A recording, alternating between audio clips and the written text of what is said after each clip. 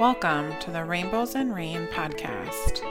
My name is Erica, and I'm an early intervention teacher here in Minnesota.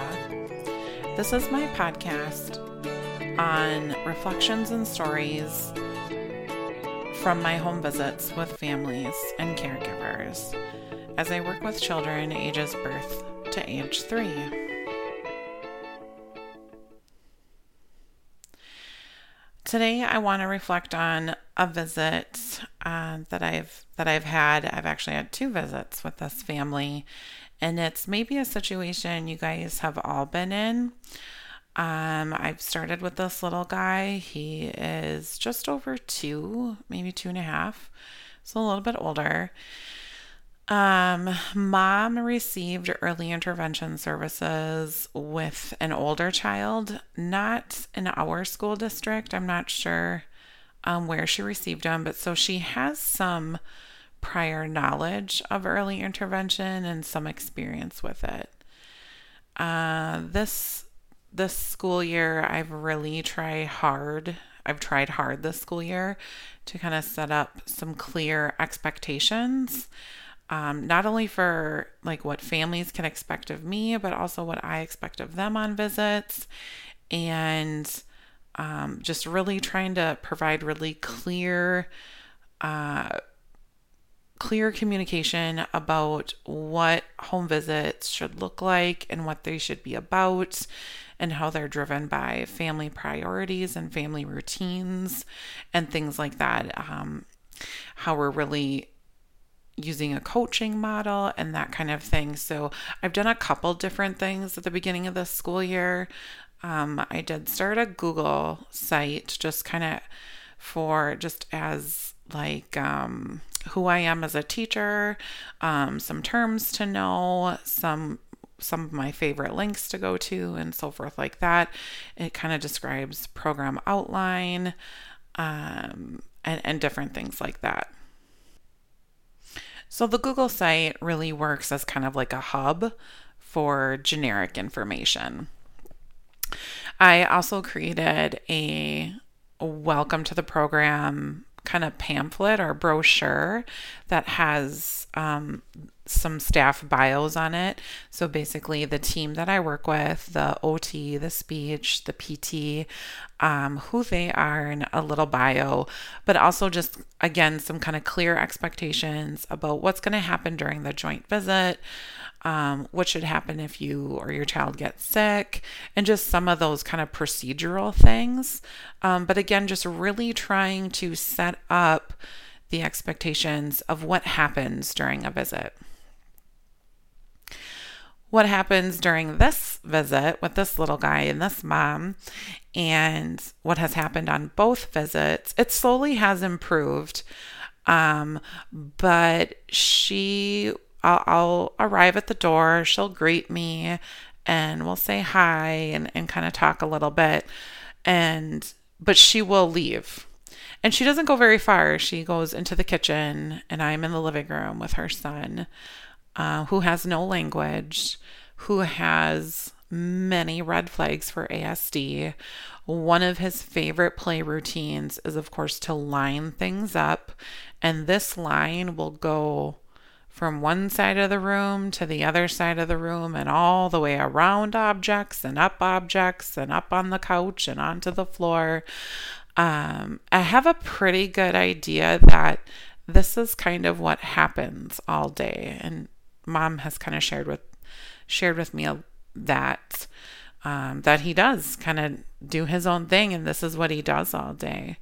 But that's not really my concern right now. My concern is really how Mom kind of leaves the room during the visit, and I've really tried to kind of figure out, is that what she expects? Like me to just come in and work with her son and then just kind of recap and leave and then come back the next week? I'm just not quite sure what she's expecting of me. Again, she had early intervention services before, not with me, but with somebody, and I'm not sure what they looked like. So I'm kind of fighting that maybe expectation too.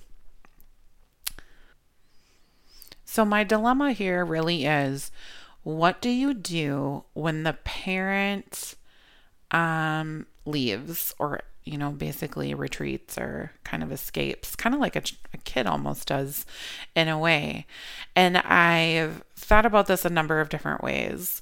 So do I call her back in and say, hey, I'd really like you to show me, or I'd really like you to see, or can you tell me about, like, trying to draw her back in? And I've done that a little bit. And she will rejoin for a few minutes, and then she'll leave again. And she's typically cooking in the kitchen. And that happened on a first visit, where we did a breakfast routine where she was cooking, and we worked on some requesting and things like that.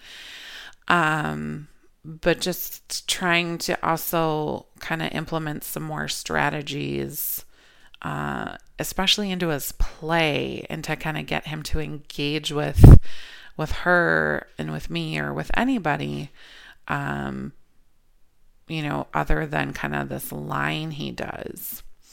So on my second visit, same kind of thing happened, but I decided I'm not going to put the expectation on her that she has to sit with us the entire time. I need to also meet her where she is at. And if she, for whatever reason, feels like she needs to attend to something else, or maybe she can't quite cope with what's going on in the moment, where she just needs to distract herself with something and then come back, I feel like I have to be okay with that. But I also have to try and shape this visit into something that's meaningful for her, and something that's going to work for both of us. So I will work with him. I don't bring materials. I don't bring a bag. He has toys, and lots of them, because he lines them up all over the place. And it doesn't even matter what they are. It could be any object, any toy, variety of toys. So I've decided that when mom does join us, I'm really going to stop doing what I'm doing with the child and turn all of my attention to her, and just talk about, like, this is what he's done for me, and this is what I'm trying to do with him. Tell me about how that looks for you. Have you tried, X, Y, and Z? The one thing I was trying to do on Friday, this was just a couple days ago, was get him to do something different with the line. So, and engage with me in the line. So, he had this kind of big Tonka bulldozer truck, and I thought, okay, you've made your line, but now I want you to load your line into the truck, and just to see if he could change his play a little bit, and then allow me to interact with him as well. He was getting a little bit upset, and this was when mom had joined us. Mom immediately said, "Let me try." And she grabbed one of the objects from the line, and she was super animated, lots of sound effects, and started putting the objects into the Tonka truck. And her son thought this was really funny, really silly, and he allowed her to put each toy into the Tonka truck, but also then she started giving him a toy from the line to put into the Tonka truck. Then he started grabbing from the line and putting into the Tonka truck. So we're not only working on, like, flexibility and interacting, but also just imitation. So put it in, or, give to me, or, whatever it is, or sound effects or different things like that. So I once that line was complete and mom did it all, I just sat there and watched, and I was so impressed, and I was so just in awe of her. Like, when you're here and you're present and you're engaged. And so I just had to applaud her for that and just tell her what a great job I thought she was doing. And then we kind of talked a little bit about what should our expectations be for her son, knowing that he does do this kind of all day long, and she has other things to do too, to keep the house going, like dishes and laundry, and she has other children too.